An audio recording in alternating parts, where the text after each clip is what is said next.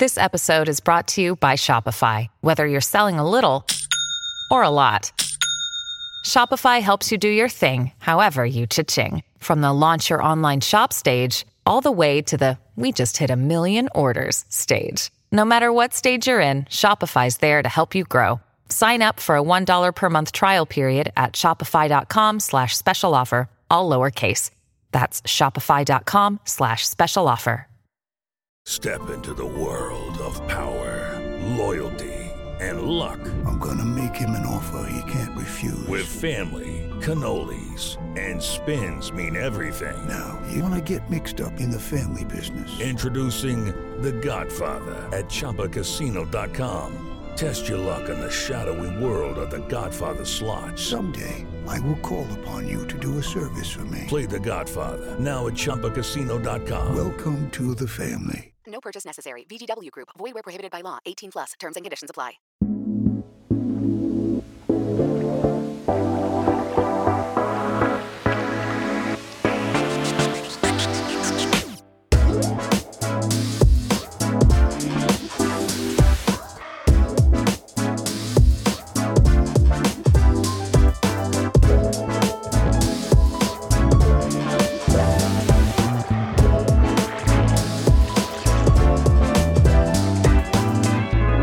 What's good and Happy New Year! Thank you so much for tuning into this bonus episode of The Newest Olympian. My name is Mike Schubert. I'm the titular Newest Olympian. I'm a 31-year-old man who never read the Percy Jackson books as a kid. I read them as an adult because I was on a quest to determine on this podcast if Percy Jackson has been slept on by society. I can definitively now say yes, society has been sleeping on it, but now there's a Disney Plus show about it, and hopefully that show will help the world wake up, and now I'm covering things about that show.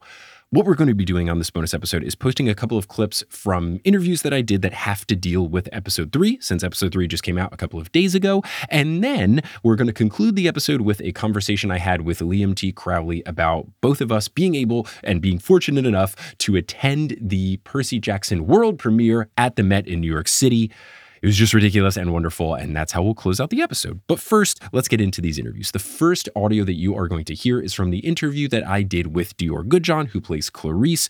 I posted that interview on Christmas morning, but I couldn't post the entirety of it because this portion of that interview that you'll hear very soon made reference to some things that took place in episode 3, and we're not supposed to post anything about episode 3 until episode 3 has aired. So when I posted the original interview with Dior, couldn't put that in, but now you can hear her talk about a fun story that mentions some stuff that took place in episode 3. And the context of this story is we had just talked about how at the premiere, she was sitting next to Jason Mantzoukas to her surprise. Here's that audio clip. And you had some scenes with him on the TV show, right? But had you really interacted before sitting next to him at the premiere? No, this was like our first time truly interacting. The one scene that I did have with him, it was around like kind of like the Coliseum type thing where everybody eats lunch at and Percy's picking who he wants to go on the quest with. And Dionysus is like standing in the circle, like side by side with Percy. And that was really the only scene that I had with him. But I remember that day on set, he showed up wearing his N95 in true Jason Mantzoukas like mode, like, okay, I'm here. I'm doing what I need to do. Okay, bye. I'll see you guys later. It was so perfect and like so him and so great. I loved it. It was so cool. That's great. I feel like that's how he did the premiere as well, because I know he did the red carpet thing. He saw the premiere, and then I was not someone that was doing the red carpet. I was just, watching it and then as a guest, and I was like, if I got to talk to him, that'd be cool. I didn't see him anywhere. I'm assuming he left right after. Dude, he came, did the do, and said, okay, peace, bye. Oh, but he missed out on all that free sushi. Come on, Jason. The sushi was so good. Oh my God. That was one of my questions, but we can get to it now. What was your favorite food from the premiere? Because my answer would have been the sushi. It was incredible. And the Percy drink, the like 7-Up, the blue 7-Up, that was crazy. Mm-hmm. And I'm so mad. I was gonna take, that light up ice cube? Oh yeah. Yeah, I had a talk with Lena and Momo. Lena Walker's like, what's it called? Older sister. And I was like, guys, I'm stealing this ice cube. They're not going to reuse this plastic ice cube. Like I have to take it. I'm doing it. And I didn't end up doing it because I didn't have my purse. I'm like, where am I going to put it? Oh, Yeah, see, that was the key is Kelly, my wife, was there with me. She had a purse. First thing, she got a drink, specifically asked for the ice cube. Mm-hmm. Straight into the purse. Bag. Yep. I would imagine you would have some pull. I think you might be able to pull some strings and get an ice cube. Ice cube? Maybe. We'll see. Season 2. At the season 2 premiere, when they run it back, Met round 2, and they have new ice cubes, we'll make sure we get you a purse so you can steal an ice cube. This next clip comes from the roundtable that me and some other podcasters did with Rick and Becky Riordan. This was a situation where we submitted questions and a moderator asked them. So one of the questions that I submitted that the moderator asked to Rick and Becky was about the Consensus song, which we first hear in episode 3, which I just absolutely adored. My question was specifically about how this, to me, took place of Grover playing So Yesterday on the reed pipes. So that was the question that I submitted. The moderator truncated it a bit, understandably, because I wrote it in a very wordy manner, but here is that question and Rick and Becky's response. And so in the books, obviously there's some changes from the book to the series. One of them our media pointed out was Grover and his reed pipe performing So Yesterday and how that becomes Consensus. So the question is, what inspired that change and who wrote those lyrics? That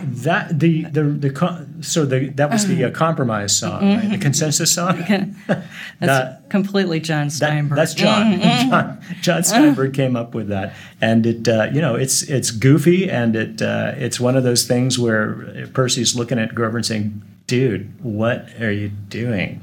But that's very, very middle school, tonally very correct. And wonderfully appropriate for Ariane to play Grover because he's been on stage in New York. Yeah.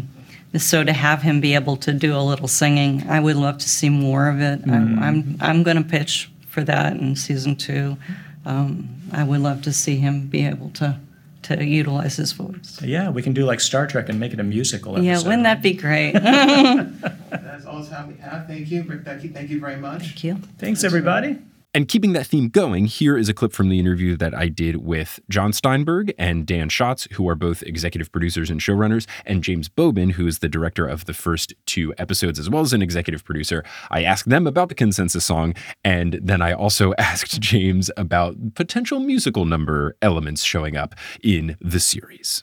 Something that I absolutely loved, it's the Consensus song that comes up. And I learned from Rick yesterday, John, that you were the genius behind the lyrics to the song, at least. I like it as a way to kind of get in the books Grover's reed pipe music, but now it's also kind of bringing the team together, but it keeps that goofiness, and Percy gets to do the But what all went into coming up with Consensus? Were these lyrics completely original? Did you go to a camp where they sang this when you were 12? What's the deal with Consensus? How amazing would that be? He definitely did.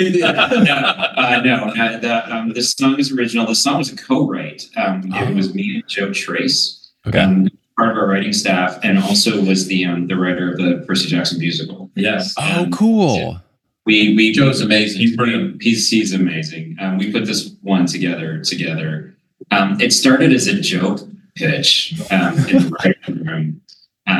Like it would be funny if Grover sang a song about getting along. Yeah. And as is frequently the case, it started as a joke, but you find yourself thinking about it. Yeah. And when you're smiling that much about it, sort of stuff. It became a scene we used in casting. That was what's hard about it. Oh, whoa. And those ones are all, usually a casting scene, you do try to use challenging ones. That is a really hard casting scene. There was one kid. It's sort of gone out for some of the people out. There was a kid with this incredible voice who came in and did it like an R&B song. Ooh. He did a big song. Yeah, and it was just stunning. Like he was solving no problem with his lovely voice. Yeah. That was not the point of the song. It was the performance, irrelevant.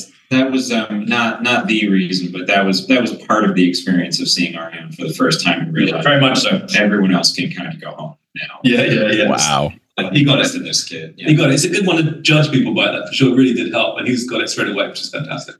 Amazing. James, since you have history in the past doing stuff with musical numbers like Flight of the Conchords and the Muppets movie, were you a little bit jealous when you learned that Consensus wasn't going to be in the first 2 episodes that you were directing? Were you like, oh, I wanted it? Yeah. I thought it was going to be a full-blown musical number. Like we dance around the bus. Into the toilet. Who knows what they're going to go with that one? It'd be amazing. It'd do a whole scene outside. It'd be amazing. Of course, I always like ending anything with a song. I want at some point to end this whole series with a song. Like the Diggly's number at the end is always really fun.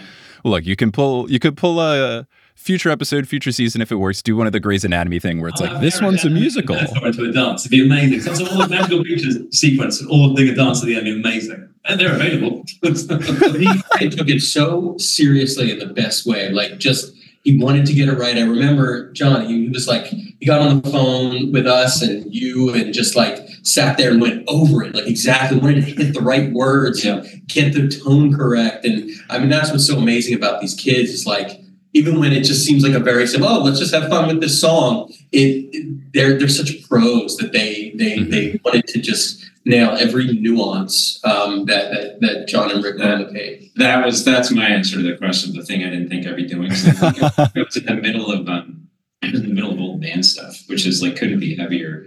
And ended up on a call, and it's like, now will you sing the silly song to Barry so he knows how to sing it? It's a very abrupt tonal shift. That's fun. That's really fun.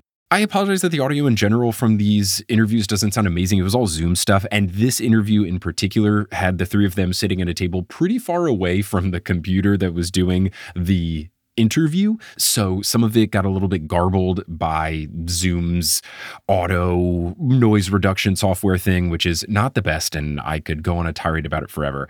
But I cleaned up the audio as best as I could. The one thing that I think just from editing this that you couldn't really hear was James, when he was saying the musical number that he wanted to do, he wanted to get in all the centaurs. And that was the one audio that I think was the hardest to hear. Now, this next clip is going to come from the chat that I had with the VFX folks, Jeff and Eric, and talked a little bit about some of the visual effects that you see in episode 3. In episode 3, when they're dealing with the Medusa head, the invisibility hat's on, it gets decapitated, and Walker is like holding something. Was that just acting, or was he holding like a green screen covered thing to give it shape? No, he absolutely did that. And I think he did a great job.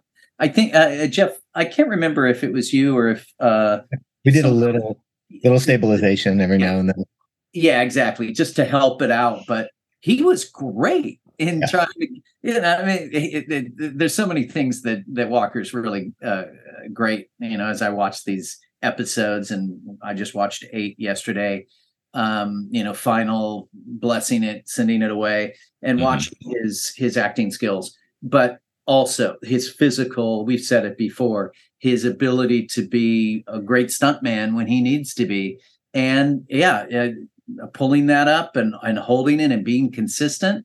It's just like the same thing we say about Arian with always being up on his toes. They're a great group of kids, and they're so wonderful to work with. That first scene where he like dives past the charging Minotaur, that was him diving into the mud, and it was a mess. Like, you step on that and you're like almost ankle deep in mud, and he was right there on the ground. It was pretty incredible. Yeah, take 10. Like, let's do it again. Poor costumes, though. Yeah. I always thought it was interesting is we'd have rain during those scenes from above, and he didn't want to get out of the rain and into a raincoat. He liked it. He would, and such. He loved it. He's a kid. Yeah. And this final interview clip is from the conversation that I had with Dan Henna, the production designer, and Tish Monahan, the costume designer. The costuming and the set work all around the Medusa scene were just so fantastic that I couldn't help but ask them some questions about it. So here are those responses. Another set that I thought was really cool, Dan, was when we get to Auntie M's Gardenome Emporium in my beloved home state of New Jersey. You get to see, I feel like what's cool about it is I think that the set goes through the emotion of the viewer, whether you're someone who knows the story or not. You go in and it seems like, oh, this place might be okay. And then you go into the basement and this is not okay. This is terrifying. How much of like the emotion behind what you're hoping someone feels goes into the set? It's not just looking pretty. It's about feeling something. Oh, yeah. Yeah, no, it's all about the feeling that you, as a viewer, you're going to have, you're going to feel a little weirded out as you approach the house by those statues and things, but maybe it's okay. And then you get inside and it's comfortable and homely and there's great food. And so it's all about the emotions of the viewer. You're trying to take them into a place, into the illusion that you're creating, and to the point where it's not an illusion, it's like real. And life is an illusion, and that's where you're taking everybody, and then going down below into that world, which is sort of an underworld, but not, because we go to a real underworld later on. It's just her version of a storage room, where you can keep a whole lot of bodies. So, it should be a freaky and spooky, but not to the point where you're actually going to have a heart attack or anything. Just know that you're somewhere you don't want to be. Yeah, just the right amount of unsettling. Yeah. Tish, speaking of Medusa, I really enjoyed the costuming that was done for Auntie M. In the book, it was just kind of described as like a vaguely Middle Eastern outfit, but this one, it feels almost impossible to like put an exact pin on it. Like it's part Southern Belle, it's part Greek. What went into deciding what she was going to look like? Was it an active choice to differ from the book? It was an active choice. The producers had their heart set on her wearing a hat. They didn't want to do the big reveal with a turban, and they they wanted you to see her as a very sympathetic figure, someone who had been wronged. And I myself just went back looking at those, the Greek statues, and you see all of the pleating in all of the, the garments that they wore. And I just tried to find a way to incorporate that into a more contemporary look, but it ended up being more reminiscent of a 20s style dress with the Fortuny pleating. And then I had to try and think of, oh my God, how am I going to marry a hat to this? But I think it worked out. And I know that the producers were like really thrilled. I think the color of it was reminiscent. Oh, it's kind of an ochre ivory color, is reminiscent of old world statues and stone. And I don't know. I think it was quite successful, but very different. If you need proof of the success, I think at any Comic-Con or anything in the future, that's going to be the number one thing that people are dressing up in. I think it's going to be very popular as a cosplay item. Try and find that. Oh, man. Thank you guys so much. This was great. And again, congrats. The show looks fantastic. Yeah, it's great to get a bunch of different kinds of questions. It was good. Thank you. So that's all the audio that I had from the interviews that I conducted that were episode 3 relevant. The conclusion of this episode will be the chat that I had with Liam Crowley about being at the Met for the Percy Jackson premiere, which was wild and ridiculous and absurd. And I still can't believe that it happened, but I'm so glad that it did. But before we get to that discussion, I'm an independent podcast boy, and the way that I get to continue having this be my full-time job, which is incredibly fantastic, and I'm so fortunate to have it, the biggest thing that helps me keep doing that is Patreon. And so many folks have supported the show on Patreon over the years. So many people are supporting right now. And I want to thank some of the folks who have joined recently. I didn't thank folks in our last main episode.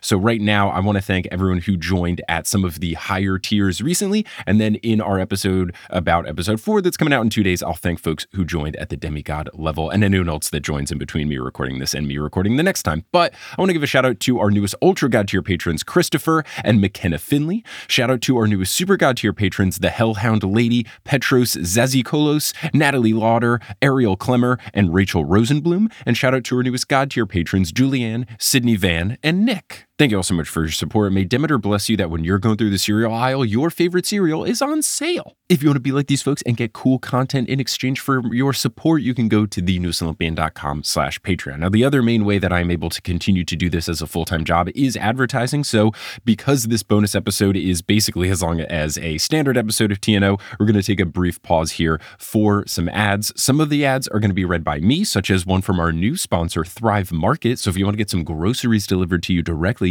stay tuned and listen to that. But then also there might be some ads that aren't read by me. Those are inserted locally. So if you live in a non-English speaking country, you might hear some non-English speaking ads. But once those ads are complete, we will conclude this episode of The New Olympian with the wonderful chat that I had with the wonderful Liam T. Crowley about the wonderful Percy Jackson premiere we both got to attend. This episode of The Newest Olympian is brought to you by Thrive Market. Now, in the Percy Jackson books, at the end of The Last Olympian, we have the Olympians trying to turn over a new leaf. They're trying to appreciate their children and be there more and improve the things at camp for them and various other things where they're just trying to be more involved in demigod lives. Now, speaking of turning over a new leaf, it's the new year. New year, new you. What could you do to maybe better yourself in the new year? You could use Thrive Market. Thrive Market can be your go-to for all grocery and household essentials, and the convenience of getting everything online quickly shipped to your doorstep can save you a bunch of time. Thrive Market carries brands only with the highest quality ingredients and sourcing methods. And I can say this from experience because I've placed a Thrive order. It is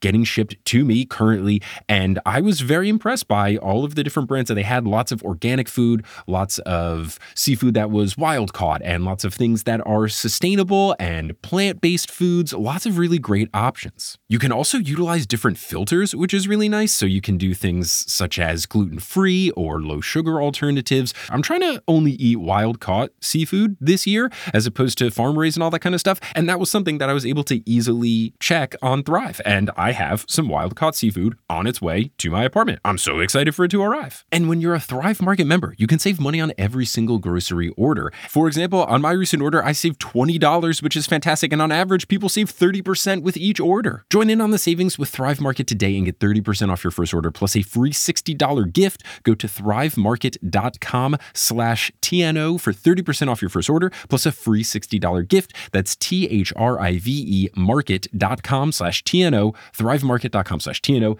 Get that gift and turn over a new leaf so you can be like the new Olympians post Book 5 today. Hey, it's Kaylee Cuoco for Priceline. Ready to go to your happy place for a happy price? Well, why didn't you say so? Just download the Priceline app right now and save up to 60% on hotels. So whether it's Cousin Kevin's Kazoo Concert in Kansas City, go Kevin, or Becky's Bachelorette Bash in Bermuda, you never have to miss a trip ever again. So download the Priceline app today. Your savings are waiting.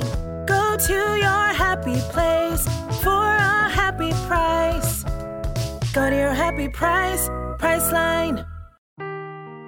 Seeking the truth never gets old. Introducing June's Journey, the free-to-play mobile game that will immerse you in a thrilling murder mystery.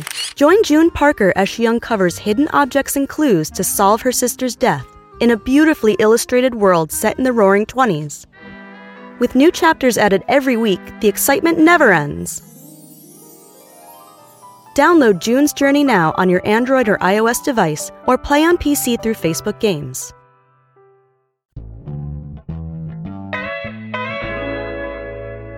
Hello, thank you for tuning in to this bonus episode of The Newest Olympian. I am here with Liam T. Crowley to talk about our premiere experiences. We both spent a lot of time at the premiere together, but also we had different starts to it since you were on the actual blue carpet, and I was told respectfully that I am not allowed to enter the blue carpet when I walk down a hallway, not knowing that that's where all of that was. So let's talk premiere stuff. Let's start at the beginning, though, because you got there even earlier before I checked in. You're going to get set up. What's it all like to be there as a true member of the press, as opposed to me, a pretend member of the press?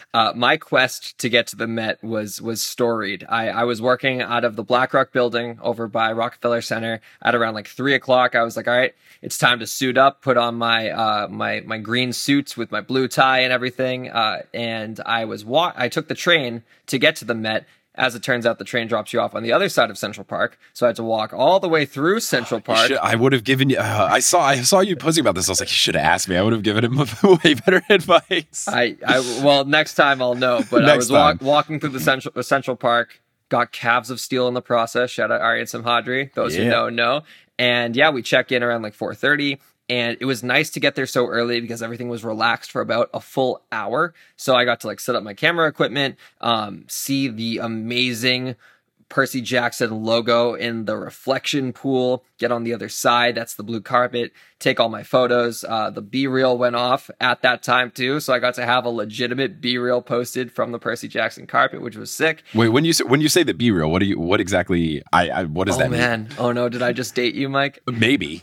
B-reel. Oh, sorry. I was thinking, my bad. I thought you meant like B-reel, like the letter B dash reel, like when there's like extra footage of something, as opposed to Be Real, the app. Because look, I know what Be Real is. I have not downloaded it. I just thought like you were going industry term. Like I thought you were going like inside baseball reporting. Okay, got it. I'm glad you know. Be Real. I'm glad you know what Be Real is, because it's a great app and it's not for young people. Sure. I just got my Be Real like Wrapped today, which is like the year in review, and it's very cool to kind of see like your scrapbook of memories that were all taken at random times and not just when you were looking to like share it on social media. Anyways, the carpet was awesome. I got to reconnect with so many old friends as well. It's funny working in this industry. You see the same people at these kind of events and nowhere else. Like my friend from Screen Rant, I'm like, I saw you at the Luther premiere in March. And then after that, I saw you at the Asteroid City junket in June. And I've never seen you in the real world, but that's so funny. And yeah, everyone showed up. And also, not to just toot Percy Jackson's horn, but this was easily the best timed and most organized red carpet premiere, blue carpet premiere I've ever been a part of, because usually how it goes is the behind the scenes people and the production crew show up first, and then they tell you the cast is going to show up at like 6:30 before the 7 o'clock screening. The cast actually shows up at 6:50. They stop for like one question if you're lucky, and then they keep moving on. No, they said talent arrives at 6 o'clock, and everyone was there at 6 o'clock, and everyone stopped for questions. Everyone gave me the time of day. I had like 5 minutes with Virginia Cull, who plays Sally Jackson. Walker came by, even though we had already spoken, and he wanted to grace me with his time. Aryan Samhadri's publicist, after I was breaking down my camera equipment, was like, Aryan wants to speak with you. And I was like, still? We've had like 8 interviews at this point. And that meant the world to me. And I just had a lot of great, pure interactions, and it set the stage for what ended up being my favorite viewing of the 2 episodes of Percy Jackson and the Olympians. And, you know, that was only the precursor to the true main event, which was the after party, the reception. And that was super, super special. And I'm glad we got to experience that portion together. Yeah, for sure. You are not kidding about the 6 o'clock thing, because from my perspective, I got the invite very last minute. I got the invite on December 8th at like 6 p.m. and I was going to fly to Texas on December 9th at 8 a.m. So I got that, had to call my tour guide because I had a show scheduled for the day of the premiere, had to get that moved, had to call Delta, get my flight changed and everything, but we made it all work. And this thing, the information on the invite was just like, first it was just the PR team saying like, hey, you're going to have an invite. Send us your email. We'll give you more info. Still not really clear. Then I got the email with like the description of it, but it didn't really give much information. It was like location, the Met. I'm like, yeah, I know, but where do I go? Like, what does that mean? And it just said the time. And the most information it had was, I guess, just like the Met's boilerplate warnings. There were lots of details about like, don't touch the artwork, don't bring paint. I'm like, yeah, I understand that, but like, where do I go and what am I doing? So they said to get there at 6. So we checked in at 6. I technically checked in early because there was like a general admission thing, but then also like an influencers thing. And they let in the influencers early, I guess, so they could like put stuff on Instagram stories. But I didn't know. I was like, as a podcast, I'm like, am I an influencer? Am I general? I don't know what's going on. So I just like went in up with the influencers. It was also super cold and they were waiting until like 6 o'clock struck to let general admission in. We were there at like quarter of, and I was like, let's just go inside. Like, it's freezing. So we went up, and then, yeah, like the actors just started rolling up. Like when I was in line waiting to get checked in, the actress who plays Nancy Boba Fett came through. I complimented her on her cheese throwing ability. Her mom was there. It was so sweet. I guess her mom was like there during filming, because she started talking to me a little bit like, oh, the directors had her throw it so many times. Like, I'm just making a joke, and her mom's giving me like the inside scoop of how filming went. And then I heard like loud screams when Walker showed up, and a couple other people like came in and got rushed through since they had to get to like the actual blue carpet of it. And then, yeah, got checked in, and we got to walk around a little bit, and then the screening was set to start at 7. So you could walk around the Met like a little bit. You're in the main entrance. They have stuff set up, and it was clear that they were going to have food. And then we went down a hallway where actually you go to the blue carpet. And if anyone knows the Met, this is like that big room with the big Sphinx and the water feature and all that kind of stuff, which I just wanted to see how it was set up. I would have loved if they let me like respectfully look from a distance just to see, but I'm glad there's a bunch of footage from it because it looked super cool and made sense of that's where they're going to set it up. It's iconic. Water feature already looks cool, but for Percy Jackson, like, it's a no-brainer. Yeah, it was very nice. And also too, that there is a little bit of Hollywood smoke and mirrors that goes on with carpets. Like if you zoom out a wide bit. The setup that they actually built is smaller than you would think it is based on what you're seeing on camera. But compared to other premieres I've been at where they really smoke and mirrors it up, we're talking like red carpet backdrop in like what it looks like a warehouse, essentially. This was very different because the surrounding area that wasn't Percy Jackson dolled up is still the freaking Met, you know? Yeah.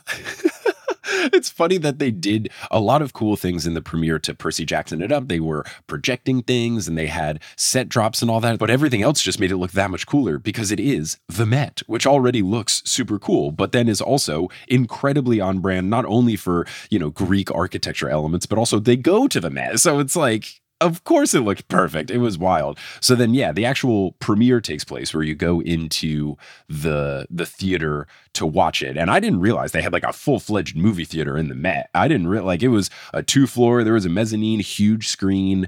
Were you in the lower portion or the upper portion when you were watching it? I was in the upper. I was in the lower portion, I believe, across from me. Not in the same row as me, but like the other middle section, I was in the left section, was like James Bobbin and like his family. So that was kind of cool. Oh, nice. That is really cool. Yeah, it was fun to watch it there because at this point, you know, this is like the true viewing experience. Like you're getting it on a big screen with the really high quality surround sound. So it was nice to see it at least in one true form. And I did get to talk to James, the director of the first 2 episodes after, and he was really excited. He's like, when I'm filming this, you know, I know it's a streaming show, but like I'm imagining it being on the big screen. So he was really happy to see it like that. Oh gosh. I mean, I loved seeing it like that. It was truly wonderful. Yeah.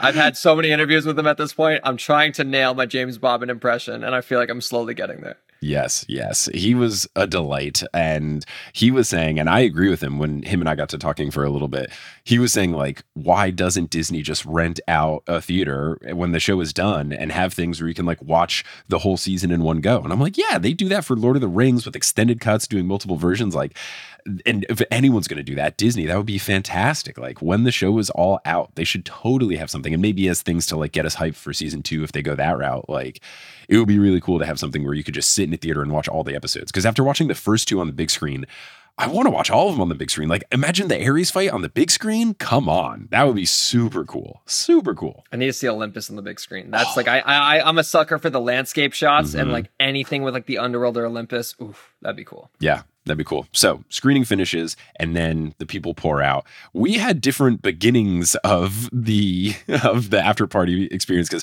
I came out. We were, I guess, we weren't one of the first people to leave since we were in the upper part. Like it seemed like the bottom area cleared out. But when we got out, I didn't see a lot of whether it was like the actors or people in production or, you know, people like I think even you had went out like a different exit or something. And I was like, oh, I don't know if the press is going a different way.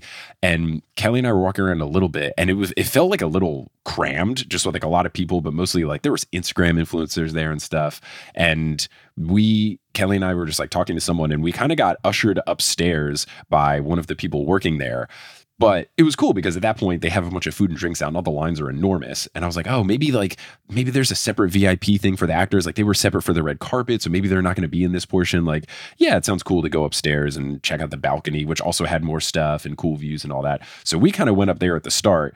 And then after hanging out there, we got to meet the on-set tutor for the trio. So not like the onset when they were filming tutor, that was a different guy, but it was this woman, Dana, who was their tutor for like what they're doing now, like as they're going to do all these press things and stuff. So as they're, you know, doing these premiere events and interviews and all that kind of stuff, she's their tutor for that stuff. And talking to her was super fascinating. Just like her job is really interesting with what they have to do, especially because the main trio are different ages. So they're learning different things. And there's all these different things about like the hours that they have to do it and stuff like that. After we finished that, we went downstairs and that's where you and I saw each other and you were like, oh, have you been like mingling with the actors? And I was like, the what?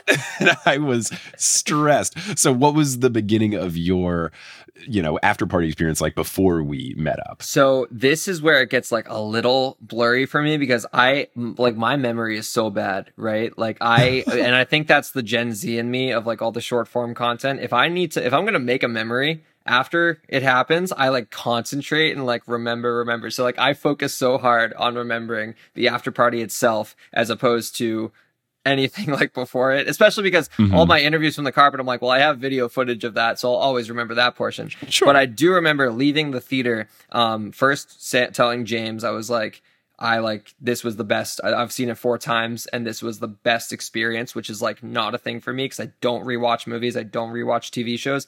And I also told him like I teared up at Sally saying goodbye to Percy. Yes. And then when we left the theater and we're walking towards the after party area, who is walking right near me, but Mr. Adam Edge Copeland. And of course, I'm not going to say what's up to him. So we had already spoken at the carpet, so like we were familiar with each other. And I was like, man, I'm so excited for your episodes. If you're half as good as Dior, you're going to be really, really, really phenomenal. And he was there with his wife, Beth Phoenix, who is a wrestler herself, WWE Hall of Famer. Cool. That was so surreal. I was like, she introduced her. She was like, hi, I'm Beth. I'm like, yeah, I know. I've seen many of your matches. I'm Liam, by the way. And then his kids were there too. Yeah. Lyric and Ruby. I only know their names because they're mentioned in storylines all the time on television. And I was like, I had a quick like, oh, like you guys are fans, aren't you? Because like Adam was saying how like you were part of the reason why he did this project, and they were like, yeah, we cannot wait to see him like as Ares. And they were like ecstatic that they were getting this experience just to like be there. Not even that their dad was involved. They're like, wait, we read these books and now we're at the world premiere. I'm like, yeah, your dad is also Edge. That helps.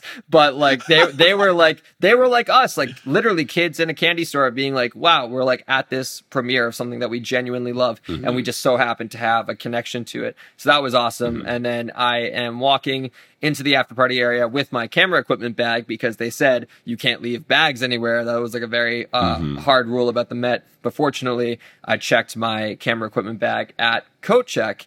And then I was with like Erica and Monster Donut and Robert, who runs the damn meme page. And it was cool because it was like, this is like our like little Percy Jackson like media community, all like experiencing this thing together. And it was so special to like have that experience shared because, yeah, like one of my favorite shows, How I Met Your Mother. Are you familiar? Yes, yeah. Okay, so Barney Stinson has a great quote in that show where it's like, a life is only legendary if you have legendary people around you to share it with. Yeah. And I've had so many premiere experiences where I'm a one-man band. Like I don't have a camera person. I film everything myself. So I'm often at these after parties like, this is so cool. This is so surreal. But like, man, I wish I had like my friends here to like share this with. And that's what made this one so special was like, not only is it Percy Jackson, the Dream Project, the Met, the actors showing up on time, everything going according to schedule, unlimited food and drink, but like my people were here and like, that was so cool. Yeah, it was cool. I'm glad that I got to rejoin and be with the team after, because I came down, saw you, said hi, and then you were like asking, oh yeah, have you been able to mingle with anyone? I was like, I didn't know that was happening. I've been upstairs. What's going on? And I got like it's a phrase that I use when I get like anxious. I get squirmy because I'm like, oh man, and I start to like regret my life choices. And I was like, oh, what was I doing? I should have stayed downstairs. Why did I think that they wouldn't come out? And you thankfully were a great calming force. You were like, hey, come on, it's gonna be fine. I'll introduce you to some people. And first up, you were like, oh, Dior's over there. Let's go talk to Dior, who plays Clarice. And I was like, okay, cool. Like, all right. At this point, thinking like, I'll get to meet Dior, and at least that's okay. Like, I got to meet one person, and that'll be fine. And then go over, you introduce, and I gotta say, just like, you are a great introducer. You are a great, like, you do it in a good way that's not awkward. You give like, you were hyping me up very well, bragging about my podcast and my live shows and stuff. Like, you did it in a way that was like nice and natural and cool. And you certainly have a skill of bringing someone into a conversation and not making it awkward. So I commend you for that, because it went very, very smoothly. I'm glad to hear. Yeah, that was like the highlight of my night, to be honest. Like, I don't know, like I am in a position where like I acknowledge I am very fortunate and lucky to have one-on-one time with these people, like essentially not like whenever I want, but I'm an email away from requesting that kind of stuff. So like, I had already spoken with Walker and Arian and Leah, and like I had like formed like legitimate friendships with them on my own time. I'm like, this is the time for everyone else to get to experience that. So to kind of be that liaison, I was like, oh, this is cool. I love bringing people together. Yeah, it was great. So you brought me to Dior. We talked for a little bit, and once we were talking about the newest Olympian, she was like, wait a second, I listened to your podcast. And I was like, what? Like, she said that she did a big deep dive when she was cast into all sorts of Percy Jackson stuff, and listening to some episodes of my show as part of it. That was very cool. Immediately, she was like, I'm going to follow you on Instagram. And then we messaged, and now we do, like, at the time of recording this, we just did an interview yesterday. So that'll be on the podcast at some point, which is super cool. talked to Dior, and then I'm trying to remember the order of it. I know then you had introduced me to, it might have been him. I think Charlie was next. Charlie, who plays Luke. I think that was the next. Got to talk to him. He was super nice. And it was funny because watching the show, it's frustrating because he's so likable as Luke. And then meeting Charlie, he's also infinitely likable. How am I supposed to hate this guy? Like, as an actor, as Luke so far, he's been so charming. As a person, he's so nice. I can't believe I'm going to have to hate this guy in a couple, I guess like starting as soon as the end of the season. It's going to be tough. I remember introducing you to Charlie only because the thing I brought up was the fact that like you did a live show in Paris not too long ago. And I remember him being like impressed by that. And then I also brought up the fact I was like, and what's funny is he started as a Harry Potter podcast and we successfully converted him to being Percy Jackson primarily. And he got a laugh out of that. And yeah, like he's the man. And I'm not going to hate Luke because I'm not going to lie. I like rooting for the villain sometimes. And Luke is a very hard villain to root against because you see his perspective and, the season 5 cabin conversation with Hermes. Those who know, it's gonna be great. So yeah, I was talking to Charlie a little bit. Got to learn because his agent ended up coming up after, and she introduced herself to me, which was cool because maybe something will happen in the work there. What's this reaction? Finish your thought. I have a hilarious story after this. The only thing is she then introduced me to Charlie's dad, who was like an accomplished bassist for live bands such as Tim McGraw. Like, cool family. Oh, good stuff. So what I was hinting at was Charlie's either manager or publicist. We were talking at some point and she gave me her business card. Yes. And I was like, great. Because it's so easy to like people introduce. I meet so many people at these things, and unless I like write down someone's name in my notes or like actually exchange an email or something, it's so easy to forget. Right. So having a physical thing, I was like, oh, this is perfect. I have her business card now, and I put it into my suit jacket pocket.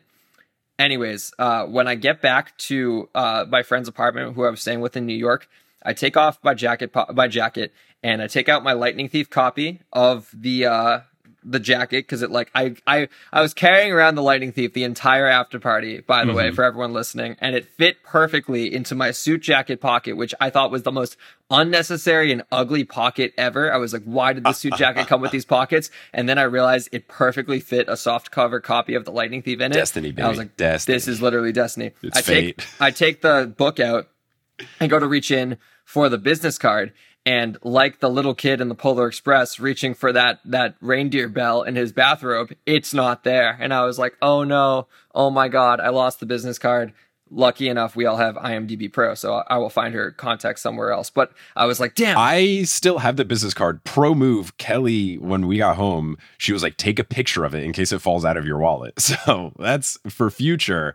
If you do get a business card, just pull your phone, take a quick pic. That was super smart. But I still have it. So if you need the info, I can send you the info. Well, and this is where the story gets really good. Because then the suit comes off, blah, blah, blah. I travel home to Boston the next day. 4 days later, getting ready to go to the fan screening in Boston, I walk out the door because my friend comes to pick me up, and I go, oh, wait, I should go grab my copy of The Lightning Thief just in case there's an opportunity to take a picture, right? I run down to my home office, I grab the Lightning Thief book, and like, it's not perfectly folded. And I was like, wait, I know I had my plane ticket in it from LA. Did I use it as a bookmark? I go to take out the bookmark. What's the bookmark? The business card. Let's go. It wedged itself in the Lightning Thief book. I'm like, I don't know what you all believe in, like spiritually, but I'm like, there is a higher force at play here. And the one regret I have is that I took it out so quickly. I didn't see what page it fell into. And man, I would love to like know what page it was on. Because if like there was like a line of dialogue that was like especially special to me, that would be something. But yeah, that whole like ordeal, I was like, I just lived the Polar Express, but Percy Jackson style. Amazing. That's so good. That's so good. So then after I was talking to her, Walker came over, and I don't even know. I think you introduced us again, which was really cool. He was impressed as well by the Paris Live Show thing, which is great. And then he also pointed out I think every kid I spoke to, because I was wearing the TNO beads that I have like on my merch store, but I put them on a gold chain because I was like, well, I'm at the Met, I gotta spice it up. But I also had a gold trident pin from my podcast. And I think all the kids were like, oh, that's a really cool pin. And smartly, before I went there, I brought like 5, and Kelly just had them in her purse. Like, I don't know, who knows, just in case. And since the kids kept asking, I just like gave one to all of them. So I gave one to Dior, I gave one to Charlie, I gave one to Walker, and I gave one to Arian, who were like the 4 younger actors that I got to speak with. And Walker is super chill. Like, he was really nice. I was just asking him about New York stuff, going to the Empire State Building, Times Square, like all the sightseeing things that they'd done the day before. Dude is super down to earth, really chill, just like seems to be enjoying it, but not in like a, oh my gosh, look at me moment. Like, a lot of people are asking for photos and autographs and all this kind of thing. And it seems like he just genuinely wants to do it because he's nice, not because he's like getting so full of himself because of the fame. He took a photo with me, him, and Charlie. Like, he was a super nice kid. Everyone involved in this show, from actors to production, just seems like the nicest people. They're all just good eggs. Yeah, and Hollywood is super fake, right? So you're gonna hear everyone tell you that so many people are super down to earth and super nice, but like, it's not hyperbole to say it about this cast and crew. Like, I have never been surrounded by people of this level of fame that just felt like peers at the end of the day. And that's like the highest compliment I can give. Like, all of them just feel like this was an after school club that they did. Like, it literally, like, I used to do theater in high school, and it felt the same way, where I would mingle with people at like our cast parties and stuff like that. Like, people who like showed up to support but weren't involved in the show. And like, no one's thinking like anyone's better than one another. It's just like, oh, well, we did this one thing and you did this one thing, but we actually are kind of linked because we're both involved in the Percy Jackson world, whether we're covering it or whether we're actually a part of it. And yeah, Walker just like, the conversations we had, we talked about Fortnite. Like, we talked about like our favorite hot drops and stuff like that. Me and Charlie talked about like our gym splits, and Arian, like, we talked about, I think, Fortnite as well. Like, little things like that. I'm just like, these are just like regular kids at the end of the day who, you know, hit the lottery, like deservingly so. They all like made it through rigorous audition processes. None of this was luck per se, but yeah, they're just like real people. And that is so refreshing, because like, I won't name names, but I've been to some of these after parties where it's like, oh, you know, you feel the fame, and you feel the kind of like, hey, I'm not associating with you because I'm me and you're you. That's could not be further from the case here. Yeah. And I think the truest example of that is, as I was leaving, I had run into John Steinberg, who's the showrunner and the co-creator and an executive producer. And my only interaction with him was having like 2 interviews that the second one just went super well. And I've put most of that audio up on the podcast already.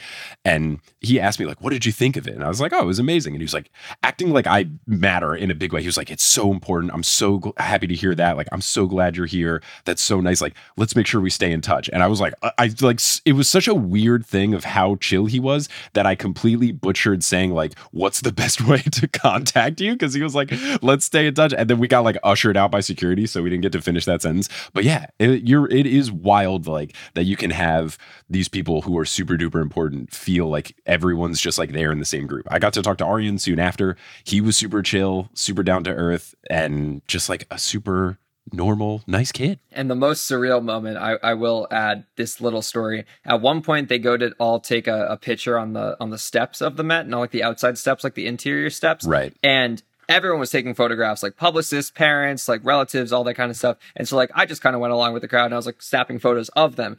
And it was either Leah or Arian. One of them first goes like, Liam. And I was like, yeah, like, hey, what's up? And I was like, continue to take my photos. And then Arian specifically was like, come up here. And I was like, oh, yo, nice. I was like, okay, I will. But I'm also like, you could stop me because I'm not involved in the show. And then they kept insisting. So I was like, not going to cause a scene by saying no. So like, I continued up the steps, and then I sat next to like Charlie and Dior, and I said to Charlie, I was like, listen, I'm not involved in this show. You kick me out right now if you think this is weird. And Charlie was like, nah, you're part of the family, bro. And I was like, that meant the world to me, because I don't know, like, I love being a part of this process of this journey, even on the outside, on the periphery, and to kind of see that like respected by like the people who are like creating it and understanding like the work that goes into the press side of things, and how, you know, like, not super important, but like it is a part of the process, it's part of the whole Hollywood machine. Sure. And to kind of have that respected, I thought that was really cool. And I like, after we all took those photos, I like said to Leah and Arian, I was like, thank you guys for like making me feel special. Like that's really cool. And then Leah called me Mr. Liam, which I was like, she calls everyone Mr. or Miss or Mrs. first name. It's great. I was like, oh my God, don't do that. Cause then you make me feel really old. And like, I know I'm like almost 10 years older than you, but still we are peers right now. Like, this is great. And that was just a very special moment. I look back at that moment. I'm like, that definitely didn't happen. I just made that up in my head, but there is some photographic evidence of it. So I guess it did happen. Amazing. And I think you are towing it well. It's something I'm trying to tow well is like, you want to be involved in talking to these people and stuff, but it is like a bit strange with a lot of it because like a lot of them are kids, so you don't want to be weird about it or overstep any sort of boundaries. Like you want to keep it professional, but you want to be fun, and I think that you're doing it in a good way. And yeah, I think saying kick me out whenever you need is a smart approach to it. So just really quickly to wrap it up, I went over to like that. They had that cool photo booth thing where you could do the thing with the power bolt, which was super fun. And there I got to talk to James Bobin. Is it Bobin or Bobbin? I'm not sure how to pronounce his last name. The director of the first two. It is Bobin, and no one has ever corrected me at Bobbin. So in my head, I always say Bobbin. And I've also said Reardon for 15 years, and it's Riordan. I know, but no one ever corrects me. So it's like, it's slowly but surely getting it. Yeah, all right. Well, here, we got it. So I got to talk to James Bobin because, again, like the interview I did with him and Dan and John was so fun. And we were just like goofing about various things. Then Dan came up. Dan and I were talking about a bunch of stuff, which was really cool. So it was nice to like talk to all three of those guys again. And then they kind of like had opened up what was the VIP area where you could actually walk into the exhibits, which was cool. So I walked down there just to see it. And then I saw the folks from Monster Donut, and they were talking to Daphne Olive, who's the staff writer on the show. And I got to talk with her for a while. She was all involved in Black sales, which was really cool. And a lot of Black sales folks have transferred over to the show.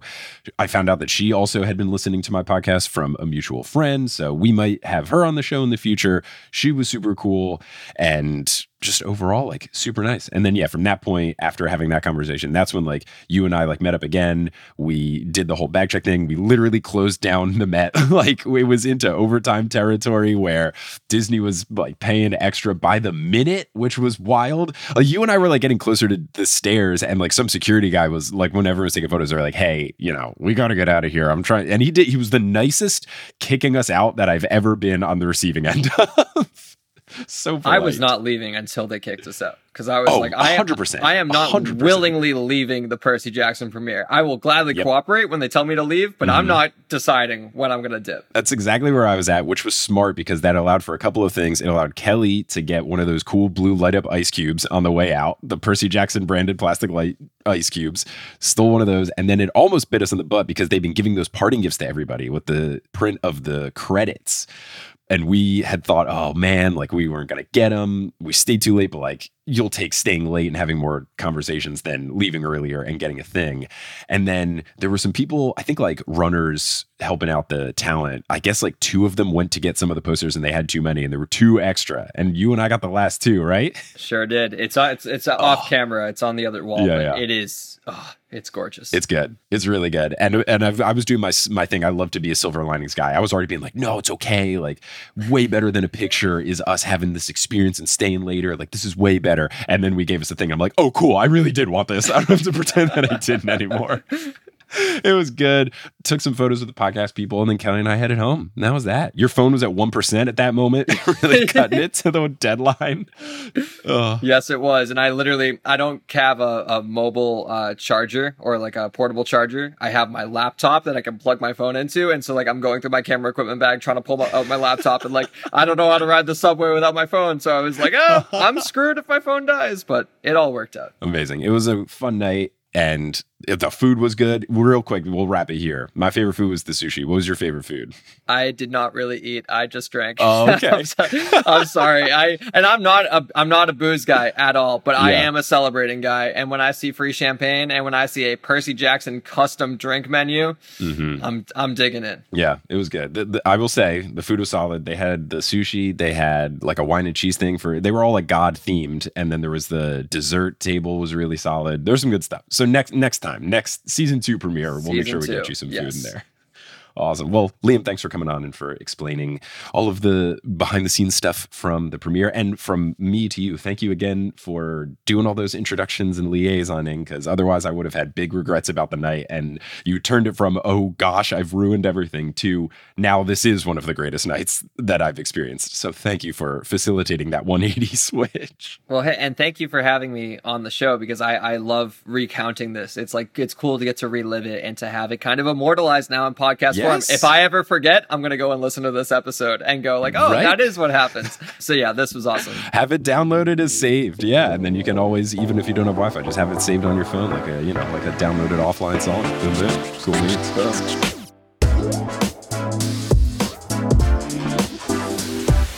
Thank you so much for listening to this bonus episode of The Newest Olympian. Happy New Year. This podcast is created, hosted, and produced by me, Mike Schubert. I also run the social media and the website. Normally, our editor is Sherry Globe, but these bonus episodes have been edited by me as well. The music is by Bettina Kampaman and Miranda Grugel, and the art is by Jessica E. Boyd. If you are enjoying this podcast and you want to see more stuff from it, make sure you subscribe wherever you listen to your podcasts. But also, you can find us on social media. We're at Newest Olympian on Twitter, Instagram, and Facebook. I've been posting some more stuff on social media.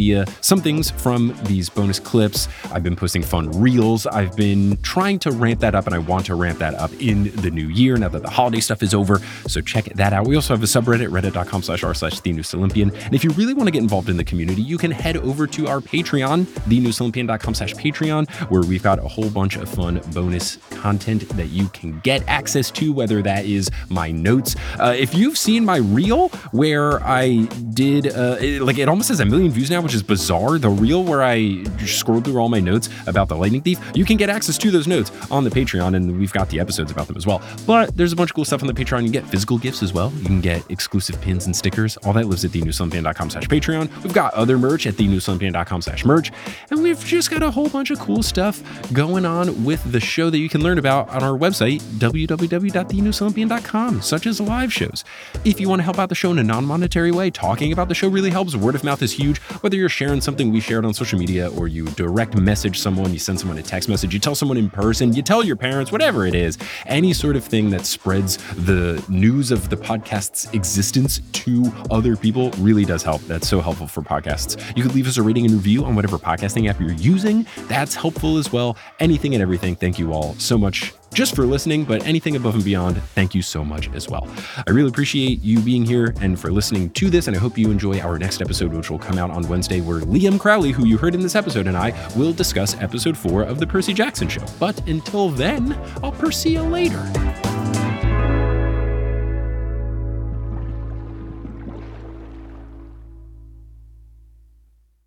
Hello, it is Ryan, and we could all use an extra bright spot in our day, couldn't we? Just to make up for things like sitting in traffic, doing the dishes, counting your steps, all the mundane stuff. That is why I'm such a big fan of Chumba Casino. Chumba Casino has all your favorite social casino-style games that you can play for free anytime, anywhere, with daily bonuses. That should brighten your day a little. Actually, a lot. So sign up now at ChumbaCasino.com. That's ChumbaCasino.com. No purchase necessary. VGW Group. Void where prohibited by law. See terms and conditions. 18+.